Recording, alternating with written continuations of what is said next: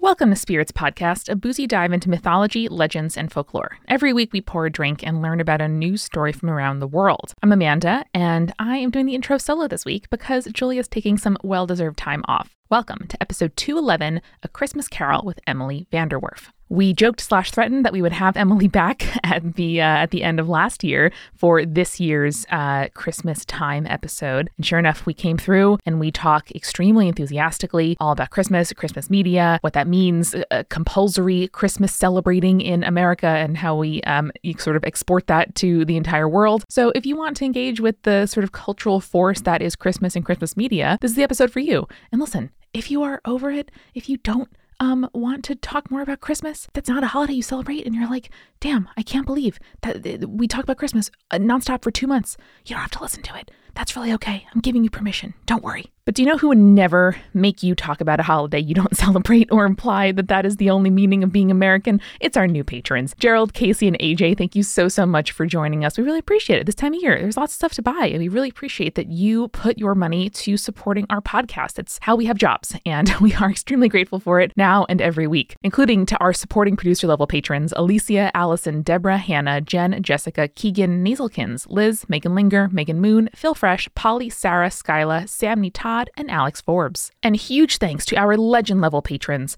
Audra, Chelsea, Drew, Francis, Jack Marie, Key, Lotta, Mark, Morgan, Necrofancy, Renegade, and BME Scotty. I've been spending a lot of time recently playing Stardew Valley on my Switch and watching comforting TV. And for me, that might mean rewatching shows that I love, which all of you know is primarily Elementary, the excellent procedural on CBS that is now over, RIP, but stars Lucy Liu and Johnny Lee Miller. It's incredible. But I also started watching, because a family member gifted me with an HBO Max login that we are completely legally sharing, The Great Pottery Throwdown, which is a wonderful show. You can find it both on YouTube and on HBO Max. They recently came to Roku. Finally, I can watch it on my TV. It's very exciting. And it is just lovely British people making pottery. I sometimes do cry at how hard they try and what pottery means to them. But if you really love British Bake Off and you perhaps do not want to watch a baking show, because even I can get tired of baking shows from time to time, The Great Pottery Throwdown is completely tonally the same, and I highly recommend it. I also highly recommend, if you are able, buying your holiday gifts from local businesses that need your support, or from creators online that you want to direct your money toward. And if Multitude is one of those, we highly recommend that you check out our digital merch. If you want to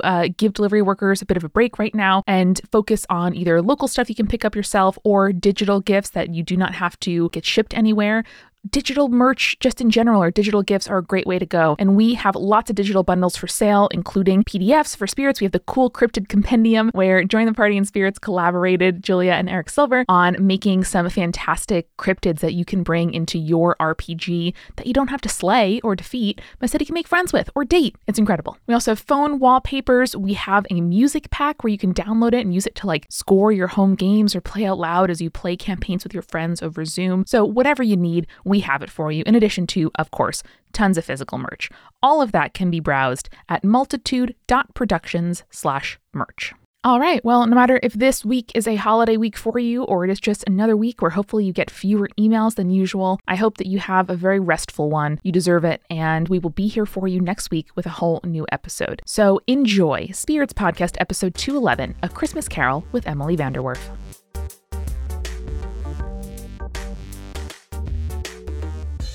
Well, everybody, a year later, as promised, we have with us critic at large at Vox and co-creator of the excellent podcast Arden, Emily VanDerWerff, back. Emily, if I could, I just want to bestow upon you a new title, which is Official Spirits Christmas Ghost Correspondent. Oh, thank you so much. I'm going to make this happen every year now. Yes. I think you should make this a tradition. I will be on the show before Christmas. We will talk about something Christmas related. I'm just putting my marker on that spot on the board. It's going to be great. We're all going to love it. Good times. Maybe next year we'll do a myth movie night of your choice of adaptation of A Christmas Carol, and you can tell us everything that they did wrong. Perfect. I will do that. I actually was just on Blank Check, that podcast, to talk about the 2009 Christmas Carol, which is awful. We barely talked about A Christmas Carol, though. We mostly just talked about, pointless stuff. So we've always got that, no, please don't make me watch that movie ever again. Is that the Jim Carrey one where he plays like all of the characters? Yep, it's directed by Robert Zemeckis. It's motion capture. It is one of the ugliest movies ever made. It is disturbing and gross and disgusting. Yes, it is. As I was walking into the studio, my partner Eric was like, yeah, just ask Emily what it's like for Jim Carrey to like fuck this up. And I didn't know what that meant, but now I do. Yes, absolutely. No, I love this story. I love being here. Actually, I love when I hear somebody on a podcast and the hosts are like, we should have you back to talk about this next year. And then I like scroll all the way up and I'm like, oh, didn't happen, or oh, they did. So I am really glad that a alternate Emily VanDerWerff who's listening to this show and hearing herself is like, I wonder if they had her back. And they did. They did. We did it. I was telling you before the podcast started that I put it the day that we recorded your episode last year. I put it in the calendar for this year. Email Emily on November to get her back on the show. Perfect. I'm so glad you did. And I'm so glad we're all here to talk about Charles Dickens' immortal classic, A Christmas Carol. I just introduced the subject. I don't know why I'm doing what I'm doing anymore. No, you're I'm doing hosting great now. I my love show. it. You are once a year, one special night each year. We hang up the stockings, we put out cookies and baby carrots, and Emily comes to tell us about Christmas stuff. Yay. Emily becomes the ghosts to lead us through A Christmas Carol. Yes.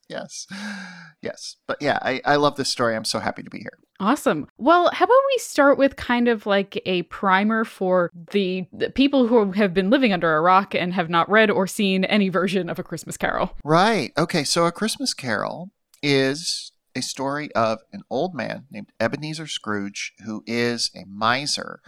He hoards his money. He doesn't give anything to the poor. He's kind of a mean old SOB. He is famous for saying bah humbug, especially about Christmas. And everyone is like, oh, Christmas a humbug, ha ha ha. And he goes home on Christmas Eve night and is, just secure in his mean ways. He goes home and is visited by the ghost of his former partner, Jacob Marley, who tells him, listen, you got to be nicer to people and you got to give more of your money away. And you're going to be visited by 3 ghosts who are going to convince you of this fact. Scrooge meets the first of these ghosts, who's the ghost of Christmas Past. This is the ingenious thing about this story. Like, the structure of it is just ironclad. Like, you cannot mess with this structure. He meets the first ghost, the ghost of Christmas Past, who takes him back to his past Christmases when he was still a young, fresh-faced man who, loved doing stuff and loved being a person, basically, and loved helping his fellow man. One of the flaws of this story is that Scrooge is basically reformed by the end of the Christmas Past. Like, there, you get into Christmas Present, he's still a little grouchy, but we're all a little grouchy around Christmas. Mm-hmm. But he goes, then it's Christmas Present, and he sees the day of Christmas that is unfolding before him, alongside the ghost of Christmas Present, who's basically Father Christmas. The ghost of Christmas Past, by the way, is like a little angel candle thing. And then he meets the ghost of Christmas Yet to Come, who shows him a Christmas right after he's died, when everybody is talking about how much they hate him. And also, Tiny Tim, the small boy that Scrooge becomes unbearably attached to for some reason, has also died. And Scrooge is very sad both about Tiny Tim's death and his own. He wakes up. It's Christmas morning. He looks out a window and yells, "You there, boy, what day is it?" And the boy says, it's Christmas Day. And then he goes and buys a turkey and brings it to the family of his beleaguered clerk, Bob Cratchit, who is also the father of Tiny Tim, who is a weird person to just be mentioning at the end of this story, but that's basically what A Christmas Carol is. It is a story about an old man who reforms his ways. And actually, he doesn't bring the turkey to the Cratchits in the book. In the book, he just has it delivered. And then the next day at work, he's like, guess what? That was me. See, if my boss showed up with a turkey at my doorstep on Christmas Day, well, my boss is Amanda, so that doesn't really count. But if it was a boss from any other job that I had, I would be like, no, please leave. I'm with my family. Please go. Amanda, how come you're not showing up at Julia's house with turkey on Christmas? You see, when somebody alerts me to like the fundamental inequality of me being rich and paying my employees like unlivable wages, what I do is just buy them a single turkey. But I think if I were better, I would, redistribute all my wealth. That's just me. I mean, it was like the first actionable thing he could do, I feel like. Yeah. That's true. It was the first thing that came to mind. He could work out the logistics of it later. He does usually give money to the money collectors who are shown, collecting money for the poor. And most versions of the story, like, emphasize this moment because I think it is a sign that his reform goes beyond, I'm going to be nice to Bob Cratchit, though he is also nice to Bob Cratchit. So why do we like this story? Why do you think it's become such a phenomenon? There is sort of this conventional wisdom. This is the most popular Christmas story outside of the one you hear at church every year, if you go to church. And honestly, the more that Christmas becomes a secular holiday and less a religious one, this, I think, is, kind of its original founding text in a lot of ways. It is just, again, as I mentioned, the structure of it is so perfect. Everything about it is just like perfectly tuned to get you to keep watching this story, to keep watching this man's reform. There is a built-in tension in past, present, future that, is exploited perfectly. It's kind of spooky, especially if you read it with the original illustrations. There's that horror element, but also like the fact of Scrooge's redemptive arc is really convincing. Like it's hard to do a redemptive arc, and this story does it well. Like I'm not the world's biggest Dickens fan. I like a lot of his writing, but I think this novella really is pretty ironclad as a structure. Now, that's the reason we kept adapting it. That's the reason we kept telling that story. But it also sort of reflects this thing that we want around Christmas time, which is this idea that we're all going to take care of our fellow man and make sure that we're helping each other out. I think that my final sort of notion on it is I talked to the author, Sarah Archer, a few years back. She wrote a book called Mid-Century Christmas, which is about Christmas in the U.S. between World War II and like 1965, basically. And that's like one of the key eras for defining what we think of as Christmas. But the other key era is like the 1840s to the 1860s, and Christmas Carol is at the center of that. This is a story that really defines how we think about Christmas. Like, think of how many people have like a Dickensian Christmas village in their basement or something. Like, yeah, that's because of this book. That's because of this story. So A Christmas Carol, it really defines in a lot of ways how we think about this holiday, the values we attach to it, the idea of, family togetherness and taking care of people, making sure no one has too little for one day a year, which is, I'm sure what Dickens intended, that we have one day where we're nice to each other. Just the one. But yeah, it's so central to our understanding of Christmas. Absolutely. I think one of my favorite aspects about the history of A Christmas Carol is Dickens was like, I don't want to write a sequel to this or anything like that, but I still kind of want to make some money off of it. So I'm just going to do public readings and public performances of this book, which I think is very cool. And I wish was a tradition that we were still doing, because I think that there is something inherently cool about telling ghost stories during Christmas time, during the solstice, during the darkest time of the year. Yeah. And that used to be a big tradition, There's this song, It's the Most Wonderful Time of the Year. And there's a reference in it to telling scary ghost stories. And this is a tradition we no longer really have. You'll occasionally see a collection by short story writers, like Christmas ghost stories that are newly generated for the whatever era it is. But spooky Christmas stories, used to be, especially in the UK, they were a big deal. And Dickens was sort of capitalizing on that phenomenon, but also pioneering it in a way, because the way that he told a ghost story that also kind of had a moral at the end, while not exclusively new, really cemented that as a key part of the form. But you also see just very spooky Christmas ghost stories. The thing I'd say they all have in common is they're kind of cozy, because I think Christmas is an inherently cozy time of year, just aesthetically as we think about it. So they're about people who are, alone on the holiday, or it's a whole bunch of strangers trapped in an old country house or something like that. And then they meet a ghost, and it's scary for a while until they realize that death is coming for us all, and Christmas is a way we mark the passage of time. And the underlying theme of so many Christmas stories is you only get so many before you die. And the Christmas ghost story just takes that and makes it text. Yeah, I do love a good reminder of my own mortality around the holidays. That's always a plus. Yeah, I think, now listen, I am famous for taking everything and making it weird and sad. I took a perfectly good comedy podcast and turned it into a tragic hell yeah meditation on my own psychological trauma. So that's why we get along so well. So yeah, but there is this tradition of holidays, because they are ephemeral. They're one day out of the year. We grow older and yet the holiday kind of stays the same a little bit. You know, most of them are functionally, they sort of end up having this element of being about death. You know, Halloween is very explicit about it, but even something like Easter, you know, is about this idea that like we're going to die someday, but you know, if you're a Christian, you sort of believe that that's not it. You're going to go on to heaven and hang out with Jesus or whatever. Christmas is not necessarily a time of year when we're thinking about death a lot, but I think the older you get, especially, you know, if you have kids or you have nieces and nephews or you have people who are growing up and you're seeing them grow up alongside the holiday, like it does remind you, oh, the number of Christmases we have, regardless of how old you are, is one less every year. And like thinking about that is sort of intrinsic to the holiday, which also, again, grew up out of solstice, out of Yule, out of Saturnalia, out of all of these holidays that were like the idea of this is the shortest night of the year. This is the year when sort of death is very present. This is the time of year when we're not sure we're going to emerge from this, even though we always do. It's worth celebrating that idea. It's worth trying to make a little more light on that night. There is something very poignant about that, about looking back over the year that was and saying, you know, we get another year. And now I'm quoting my own podcast. we get, you know, we get more time. You know, even if this Christmas is our last one, we got it. We had it.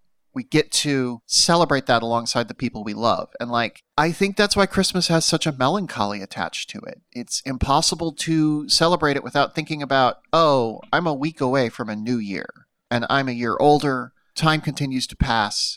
Have I accomplished what I want to accomplish? Do I have the people I love around me? And I think this year of all years, when Amanda cannot deliver her traditional Christmas turkey to Julia because of the pandemic, you know, I think we're remembering that even more than ever. It's going to come via DoorDash, Julia. I know it's a little impersonal, but just look out for it. You know what? I still appreciate it regardless. Thanks, boss.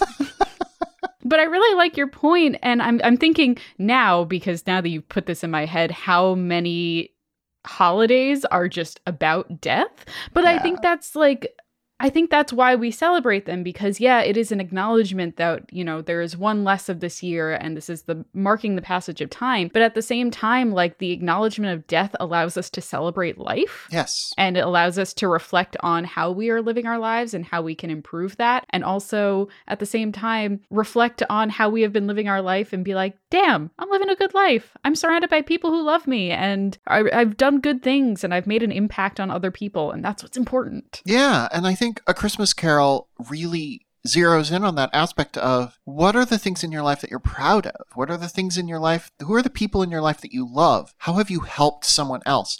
What do you have beyond yourself that is important to you, that is necessary to you? And the story is so centered on that. And I think it really, before the late 1700s, but especially in this started to change in the 1800s, Christmas was a time of drunken revelry, you know? Like there was a full 12 days, which is where we get the 12 days of Christmas, when people just got drunk and the poor were wandered into rich people's homes and ate off their tables. Oh, hell yeah. And yeah. And there's, they were breaking stuff and it was a wild time. And so to a degree, A Christmas Carol is propaganda designed to prop up the capitalist system and make rich people seem oh, maybe they'll come help us instead of us having to go help ourselves at their houses. That's so British. What I'm saying is, as proud socialists, we must get drunk on Christmas and break something. I know. That's always been my primary kind of impression of A Christmas Carol, is that it is now held up as something that is deeply nostalgic. Yes. And I think you're right that it's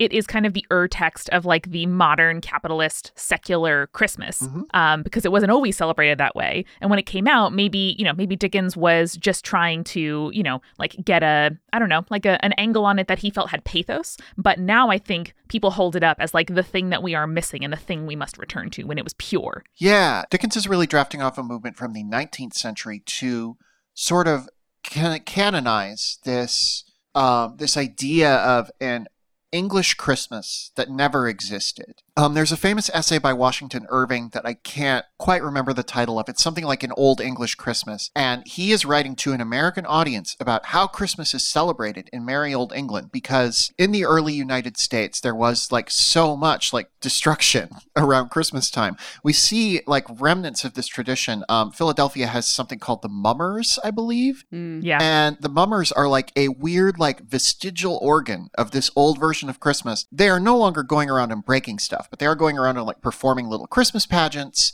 or, going to your house, and they're in essence carolers, which is another vestigial organ we have of this time in Christmas history. And so Washington Irving writes this thing and is like, here's how Christmas was meant to be celebrated. But he's kind of just making it up. And that filters through a whole bunch of other people, and then it ultimately becomes a Christmas Carol, which solidifies this idea that was taking hold but hadn't yet like cemented itself. And then A Christmas Carol comes along, that and 'Twas the Night Before Christmas, which, talking about that next year. Yes.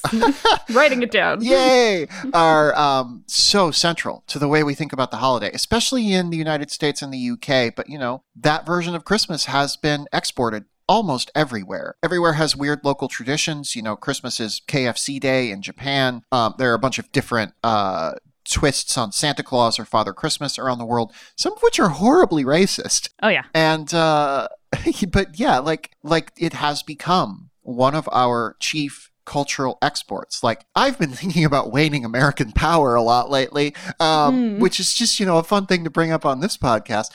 But, and I've been like, well, does that mean that Christmas will sort of die off? And no, I think honestly, perhaps the greatest contribution to worldwide culture America has made is cementing this idea of Christmas, which feels kind of like it can't be removed. Like we're always going to have this idea of, the Coca-Cola Santa Claus and the, gathering together to wish your fellow man good cheer. And granted, A Christmas Carol is a very British story, but like we kind of took it and commercialized it. And like that is what has made it stick around. I think the reason that is so American is because it completely erases any cultures that are not like white Anglo-Saxon Christian ones. And it's not a thing that is good, but it is a thing that is American. So I think that's a really kind of useful like touchstone for kind of analyzing that influence as a whole. Yeah, and I also think that America has kind of created this like subculture of Christmas media, like just ignoring the sheer ridiculousness that is like the Hallmark Christmas movie and that entire franchise. We also have all of the like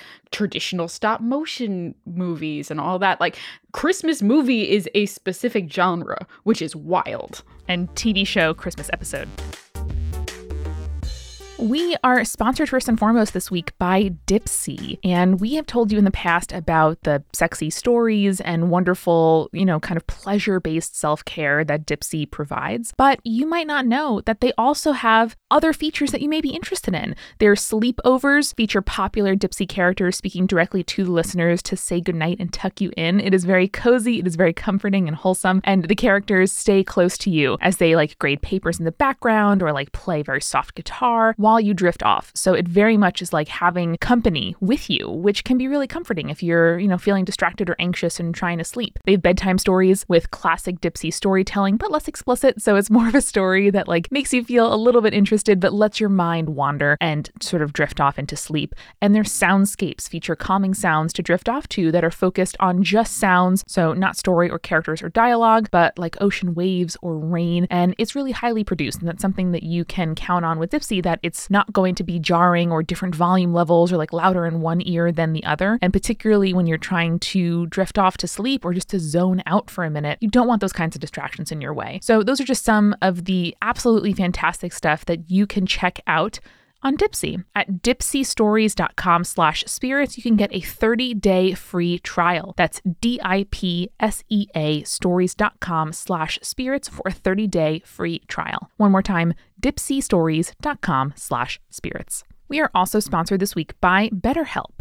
If there is something that is keeping you up at night, that is distracting you, maybe, I don't know, you have some family-related stress or trauma that you are confronting this time of year, it can be really, really helpful. It is really helpful for me to be able to talk about that with a counselor. And I get my therapy through BetterHelp, which is how I am able to talk to my counselor on video chat or to correspond like email and sort of text her in the app when we are not having a session. And it's super helpful because they have a huge range of expertise available that might not be locally available to you. Even for me, living in New York City, there are only so many therapists that are available that take my insurance, that are doing the kinds of things I want to do, much less are available right now or, are offering new video chats or something like that. It's awesome that whenever you sign up for BetterHelp, you know that there will be therapists available to you who are interested in the things that you want to talk about and able to actually meet. And if you don't click right away with the therapist you're first matched with, BetterHelp lets you switch counselors for free. It is super, super easy to do. It is not stressful. It does not make you feel guilty. And that is something also, the way that it's affordable more so than traditional offline counseling, that BetterHelp is definitely an improvement on the kind of therapy I got before it. But don't just take my word for it. You can also go to their website, betterhelp.com/reviews, to read other people's testimonials. And you can go specifically to betterhelp.com/spirits to join the over 1 million people who've taken charge of their mental health with the help of an experienced professional. You deserve it. That's betterhelp.com/spirits, where you can get 10% off your first month of counseling and let BetterHelp know that you came from the show. That's betterhelp.com/spirits. And finally, we are sponsored by Every Plate. You can experience not just a full plate, but a full budget with America's Best Value Meal Kit. Every Plate gives you meals you enjoy and also your budget will enjoy, delivered right to your door. Their dinners are a cheaper alternative to takeout or delivery, and recipes come together in about 30 minutes. So it is definitely faster even than, ordering takeout and waiting for it to get delivered, or going to the grocery store and figuring out what to do and what to buy, and then coming home, doing a meal from scratch, etc. It's a whole rigmarole. They offer contactless delivery to your doorstep for easy home cooking on your budget. And you also have less time deciding what to cook, how to do it, the steps to make, which gives you more time to relax, unwind, spend time with family, whatever you're doing. They recently expanded their shipping zones, so you may want to go to their website and check out if your zip code is included. Maybe it is now and it wasn't before. But seriously, you're going to want to go to the website and check out the weekly menu that they have for this week. I had the chili cherry pork chops. I never cooked pork chops before. I tried kind of doing it in this format where somebody tells me how to prepare it, how long to do it, the right size to buy. I'm just like, I don't know what size of pork chop to buy. And the way to make something really tasty on the side with roasted potatoes and carrots in this case. And it really is teaching me skills. Like, I feel as if next time, if I want to recreate this or do a spin on it, I have the kind of skills and fundamentals to know what to do, which is a really fun thing to keep continuing to learn and improve. So you can get 3 weeks of Every Plate meals for only $2.99 per meal by going to everyplate.com and entering the code SPIRITS3. That is 3 weeks of Every Plate meals for only $2.99 per meal at everyplate.com with the code SPIRITS3. And now let's get back to the show. By the way, I forgot to light this before we started talking, but I'm lighting my simmered cider candle, which feels vaguely on theme in multiple ways. We'll count that as your cocktail for this episode, since you it is 9 a.m. for you and we don't expect you to be drinking. You know what? I'm happy to. Except I have to go to work in a bit. Understand. I have to go write stuff. Which is what I do for a living, which is wild. Mm. Yeah, the Christmas movie media, like industrial complex, is so American. There are obviously great Christmas movies from every country that produces cinema. There's a Christmas Tale is this French movie I love, but it's a little bit darker. It's a little bit more cynical.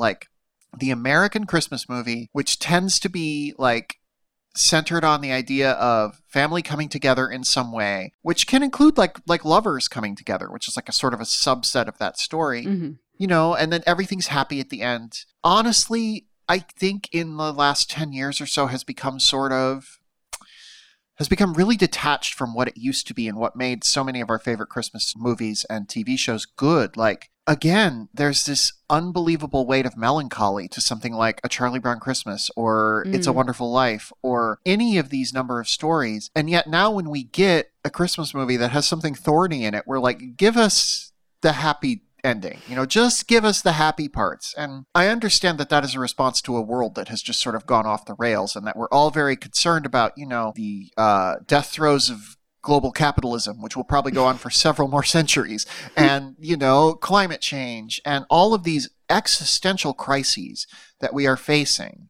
And so we just want an escape from them by watching a nice Christmas movie. And I don't begrudge anyone that, but at a certain point, Christmas stories are more powerful if they acknowledge we're all going to die, to get things back on theme, apparently. That's always the theme of our show is, hey, remember, you're going to die. Well, we need to change the name of the podcast, Amanda, to Memento Mori. I'm sure that's already another podcast, but can that be our subtitle? It can be a theme, like a cloak that we put on, I think, with great frequency. Harder to market, but better SEO, honestly. Probably. I'm just going to get a bunch of Google searches for whichever Roman emperor it was that they supposedly had the guy follow him around and remind him he was going to die. I'm really interested in how we can use the kind of inevitability of Christmas and the obligatory nature of being American and needing to participate in Christmas somehow, even if that's not a holiday you celebrate. I wish that and the message of texts like Christmas Carol can instead prompt us to ask, am I happy with my legacy at the end of my life? Am I doing things now that a Ghost of Christmas present would be tight? I'm showing you your life and you should be proud. Because I don't know, that would be I guess a positive. I'm grasping for a thing that we can use to extend this spirit of giving from a obligatory cultural participation to a thing that has influence outside of just the month of December. You look at this story. It's certainly a very capitalist story. I don't want to say it's anti-capitalist. It does have this vision of capitalism where the richest among us are constantly bestowing their money upon the lower classes. And I think that's a thing that America latched onto because redistribution of wealth became a thing in the Great Depression, World War II, the 1950s, until tax cuts sort of eroded at that. That was an era when we made most of our great Christmas media. If you are sort of trying to create propaganda of capitalism is good as long as rich people are constantly giving their money to other people, which is not really capitalism, but close enough, it's on the spectrum, then, you need to tell stories about that. It is a thing that you need to create in people the belief that they are good if they are sharing their wealth. And of course, what it has become is, share your wealth in December, I guess, and then, maybe give your kids really nice presents, and then it's over. It's January. It's done. What this sounds like to me is that trickle-down economics ruined A Christmas Carol. Absolutely. Add it to the pile. Gosh, I'm thinking about great Christmas movies, and I like a lot of Christmas movies made since 1980. But they are very much more about, here are the aesthetics of Christmas. We're going to make this look the most Christmas. Home Alone is an extremely, I'm using conservative in the sense of just a generalized movement toward defending a particular way of life against all change. Home Alone is basically that. Now, granted, he's defending his house against robbers, which is, acceptable. But you don't want Joe Pesci in your house. Come on. I would love if Joe Pesci was in my house. If he came over for Christmas, I would let him in even without a mask. I would be like, Joe Pesci, do you have COVID? He'd say, I haven't been tested in months. I'd be like, come on in. Just come on in. I need to admit something to you and to our listeners, and it's that I watched Home Alone and Home Alone 2 for the first time 2 days ago. Oh, wow. What'd you think? Wow. I really enjoyed it. I thought it was a lot of fun. Yeah. I was like, I need more Tim Curry in the second one. That was my big opinion. How'd you feel about a certain cameo in the second film? Oh, not great. But I understand why they did it. But no, not great. Yeah, it takes you out of it. It does. Really does. I booed and my husband was like, okay, calm down. But yeah, I think you look at these Christmas stories from post-1980 and it's so much more about materialism in some way or another. It's not about charity so much as it is you should give other people presents and giving makes you happy. But that gets distilled down to, I should give my family presents. I should give my friends presents. And yes, you should. That's cool. Do that, please. Give me presents, actually. You can DM me on Twitter for my address. I would love if you just started mailing me stuff. A friend of mine just mailed me 1,000 stickers that say boneless that are supposed to go on like meat packaging at the grocery store. That's fantastic. She found a place to order them online and she sent them to me and said, Merry Christmas. What am I going to do with 1,000 stickers that say boneless? What can't you do? What Put can't on you everything. Put them on everything. Everything is boneless now. Everything's You boneless. just will it into existence. I'll just so put one on every funny. day for the next 1,000 days. Perfect. I love it. The best part of this story is she originally sent me stickers that said partially frozen, and the store messed it up. Also good. So now I have 1,000 stickers that say partially frozen and 1,000 that say boneless because of the store's mix-up. So I have so many stickers meant for grocery stores. I love that they felt like they had to do right by you, so they sent you 1,000 more of a different brand. That is incredible. It's very, very good. Yes, please get your friends gifts. Is the point of this. Please get your friends stickers that say boneless and or partially frozen. The point of A Christmas Carol is Scrooge doesn't just get turkey for the person he works with. He also gives a whole bunch of money to the poor. Like, there's an element of this story that's about redistributing your wealth, and like that is the part that so often gets erased. I recently rewatched the Robert Zemeckis Christmas Carol, the 2009 version, and for all that movie's faults, it really zeroes in on, oh, you should be giving your money away. Zemeckis has this weird leftist streak in him, which is, I call it weird because he made Forrest Gump, which is like a movie that was seized upon by the Christian right. Yeah. But he has this real leftist streak in his filmmaking. And that movie, the themes he chooses to emphasize in A Christmas Carol are themes of, if you don't help people, no one is going to, because the government inevitably will be taken over by people who won't help them. Like it is to some degree, if you are a rich person, if you are Jeff Bezos, who has inevitably been visited by 3 ghosts, like you should be giving as much of your money away as you can possibly stand. And that theme, for some reason, when America got hold of the story, kind of diminished and went to the background. I don't know why that happened. So I odd. wish that we could see that as like a necessary condition of kind of returning to the romanticized past. Yeah. Because I do think that kind of, speaking about tradition, like a lot of Christmas movies that I am thinking of, and I just saw A Nightmare Before Christmas for the first time, and even Die Hard, those are both fundamentally about, I want things to be like they were before, but better. Like I want my marriage and relationship with my wife to be like it was before, but better. I want, my life here in Halloween Town to be like it was before, but better and more fulfilled and with a companion. And hey, how we get there is with less income inequality. And that would be a very practical and quick way to return to this sense of security, but not just for you. And that's just, I don't know. I feel like the logical leap is like so small and yet would be so profound. I don't know if this is going to resonate with you living in America in the year 2020, but I sometimes feel like most people on the planet want everything to be better without having to do anything.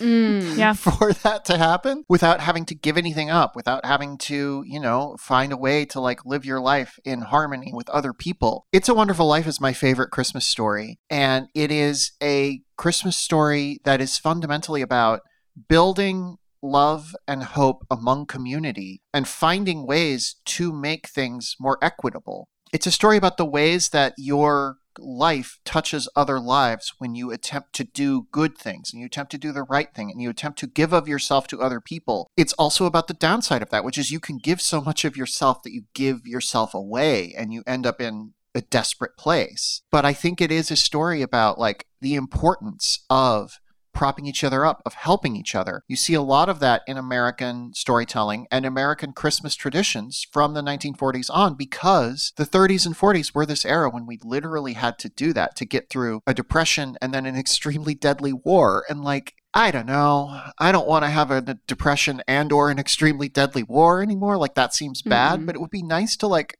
realize that these stories are saying something beyond, I don't know, be nice to people. No, change requires sacrifice. And I think that is something that we have forgotten. I also don't think it is a coincidence that so much of the Christmas media that we find to be the most authentic is also created by Jewish people, including Philip Van Doren Stern, who wrote The Greatest Gift, upon which It's Wonderful Life was based, all of the good Christmas carols as well. And it's, I don't know, like it's, This like Christmas is just invented. And I don't think that the things that strike us as fundamentally true about it, us being like, Christian American sort of cultural thought is necessarily Christian at all. Yeah. Or at least the way that Christianity has like had an impact on the world for the last couple of centuries. So it's, I don't know, I feel like there is no right way to do it. There is no obligation to have or celebrate or like enshrine or make a legal Christmas. And instead I wish the takeaway was like, how do we make at this time next year, us feel a little bit better about ourselves, our neighbors be a little bit happier and more secure.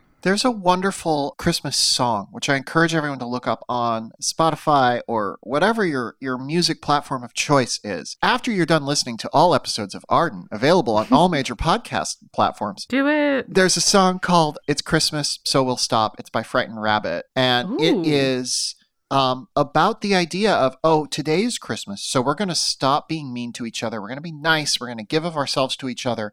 But tomorrow's December 26th. And it's going to stop then. We're going to go back to the way things are, and then we'll have 365 in a leap year days of being venal and selfish and envious and just all of our worst impulses.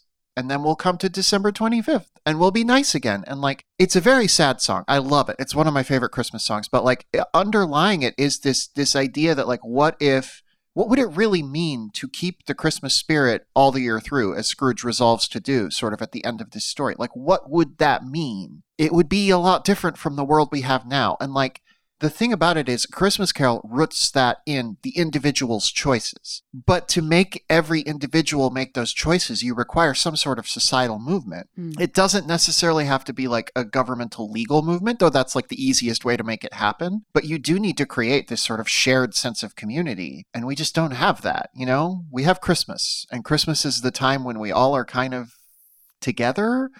Even people who don't celebrate Christmas, like Jewish Christmas is a tradition of, going to the movies and eating Chinese food and all of that. You have, people who just celebrate the secular sides of the holiday. You have people who are like very like anti-Christmas and don't celebrate, but like it is kind of one of the few times in the year when we all are sort of continue to be drawn together by this one thing and we have a shared story. And what would happen if we extended that to the rest of the year? Yeah, or it becomes like a self-care day or time of year where it's like, society is telling me I'm not welcome in some of these ways, so I'm going to, turn to the people who do welcome me and, make sure I'm taking care of myself too. Yes, perfect. I'm still thinking about how so many like Christian and like American holidays are about death, and instead, that's why I love that Jewish holidays are all about, they tried to kill us, they failed, let's eat. And it's a fundamentally, I think, more practical, optimistic, and like interesting thing to ritualize. Yeah. The core story of Christianity is this guy was here for a while, then they killed him, then he came back to life, and like one day he'll come back and save us. Have you done an episode about Jesus? No. No. I'm here for it. If you ever decide. That would be very interesting. You got it. I have the baggage to prove it. Maybe that's next Christmas is like, hey, what are we talking about here anyway? But yeah, like that's the central story. So you celebrate his birth and you still have to talk about, well, the most notable thing he did. Yes, he gave us all of these amazing lessons and all of these ways you should live your life that are still applicable today, except we're not going to really talk about those because a lot of them are like, again, well, you should give all your money away. What are you doing with all this money? But then he died. And that was very sad. But then he came back, and that was very happy. And someday we will die, but then we'll go to heaven. And that'll be great. So it's so wrapped up in the Christian worldview. And the Christian worldview is so dominant in Western culture that Christmas couldn't help but become a little bit about death. But that's cool. I like thinking about death. I like thinking about how everything is temporary. I think it is worth thinking about how tomorrow's December 26th, and we're going to go back to the way things were. But I also like thinking about how would we build a better world? If Christmas gives us a vision of that, how do we find our own way to deliver a turkey to our employee's house? Yeah, including if it's, if it's your Christianity in relationship with Jesus that makes you want to, apply like Christian principles of giving, helping the poor, helping your neighbors to the rest of the year. Like, that's great. I think whatever your motivation is, that is the thing that we should be reflecting on as we turn to the next year, in the spirit of mutual aid, in the spirit of, knowing that when institutions fail us, all of us can do what we can do to help the rest of the world. Yeah. That is my, period of reflection as the year gets darker and then starts to get light again. Yeah. I, in the past year, have gotten really into witchcraft. I wouldn't I don't call myself a witch because I feel like I should have to I don't know. Pass a series of tests. Somebody should send me 1,000 stickers that say witch, and then I could just like put it on every day and be like, hello. But what I love about witchcraft is the idea of the wheel of the year, which is like there are these fixed points in every year and they're tied to the natural world. And of course, it's a Northern Hemisphere thing. Witchcraft traditions from the Southern Hemisphere, which they wouldn't call witchcraft, but like we sort of lump in as like folk religion, folk magic, that sort of thing, have a different concept of the Wheel of the Year. So I'm thinking from a Northern Hemispheric Western perspective, just to be clear. This idea that there are these fixed points in time and certain days of the year tied to the natural growing season. And of course, the 21st, the start of winter, is Yule, which is a time when you make a big fire and like there are all these mystical figures that come out of the woods and they're there and they're among us and we gather and we accept that like everything ends and then everything starts over again. One of the reasons that Christianity became so powerful a force in Europe after sort of it started in, the Middle East, was because it's already an approximation of that philosophy. It's an approximation of, oh, there's a dark time, and then you come out of the dark into the light. And a lot of religions have that, but Christianity makes it so explicit that, like, I think that's one of the reasons it became, in essence, a very viral religion in the early whatever century. I can never remember what to call centuries. I never can. First, I guess at that point. First, second, third, somewhere in there. Somewhere in there. After Jesus. The time after him. Post-Jesus. That was the post-Jesus discussion show. Mm-hmm. That was like the Talking Dead of Christianity. The Talking Dead, but for Jesus. Oh, boy. Yeah, we're still in it. We're still in it. We're in season 2020 of it because we were like, the way we were remembering things before, no. Mm-mm. Jesus was born. That means we should start them all over. I'm getting canceled for being on this podcast. Welcome. Well, I feel like I have so much to think about, reflect on, and put into practice to try to make the world better around me at the end of this year, which I think is a pretty good thought to go out on. Yeah. It's worth thinking about what you would see if you were visited by your own three ghosts. What would they show you? What would you learn about yourself? What are you not doing? What could you be doing? What are you doing? Like, celebrate the things you're doing that are good, that are useful, the ways that you feel you've had a good year. There's this thing writers do on Twitter where they link to some of the work they loved most over the past year. And it always makes me feel kind of shitty to self-promote so much. But, it's worth being proud of the stuff you did.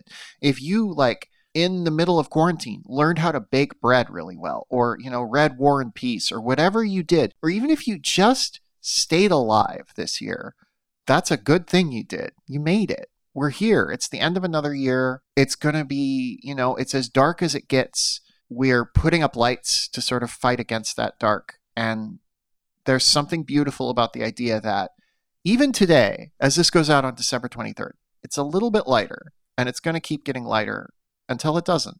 And that's what's great about Christmas and life and time. Well said. I think if America can tell the rest of the world that Christmas is a compulsory human event, Emily, you can promote what you have to do and celebrate being alive. So why don't you tell us where people can find more of your work? You can find almost all of my writing on Vox.com.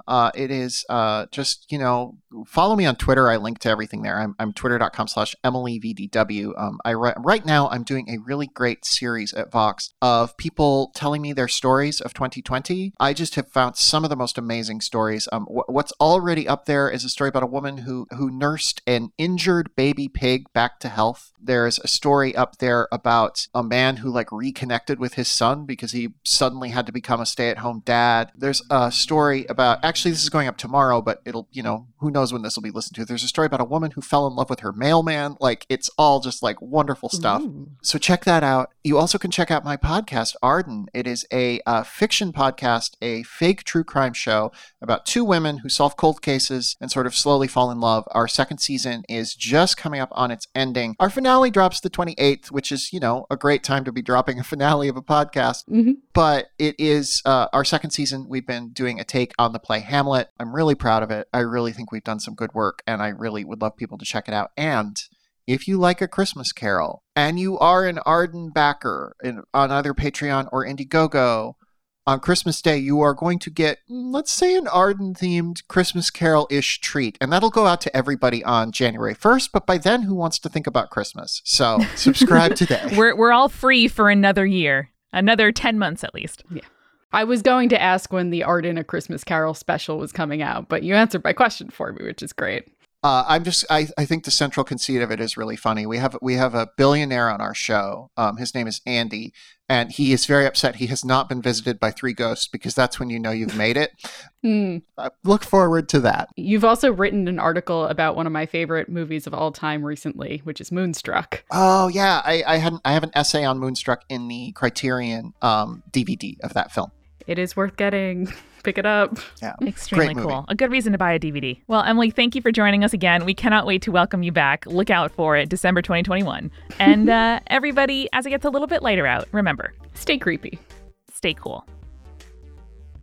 Thanks again to our sponsors. At dipsystories.com/spirits, you can get a 30-day free trial of this great self-care app. At betterhelp.com/spirits, you can get 10% off your first month of counseling. And at everyplate.com, enter the code SPIRITS3 to get 3 weeks of Every Plate meals for only $2.99 per meal.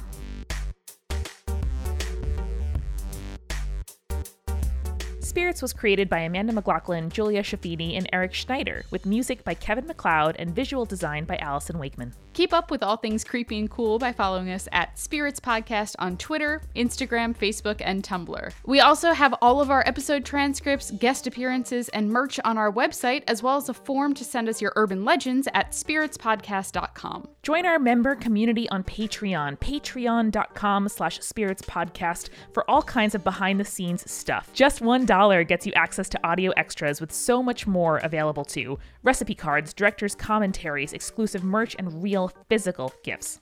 We are a founding member of Multitude, a collective of independent audio professionals. If you like Spirits, you will love the other shows that live on our website at multitude.productions. And above all else, if you liked what you heard today, please share us with your friends. That is the very best way to help us keep on growing. Thank you so much for listening.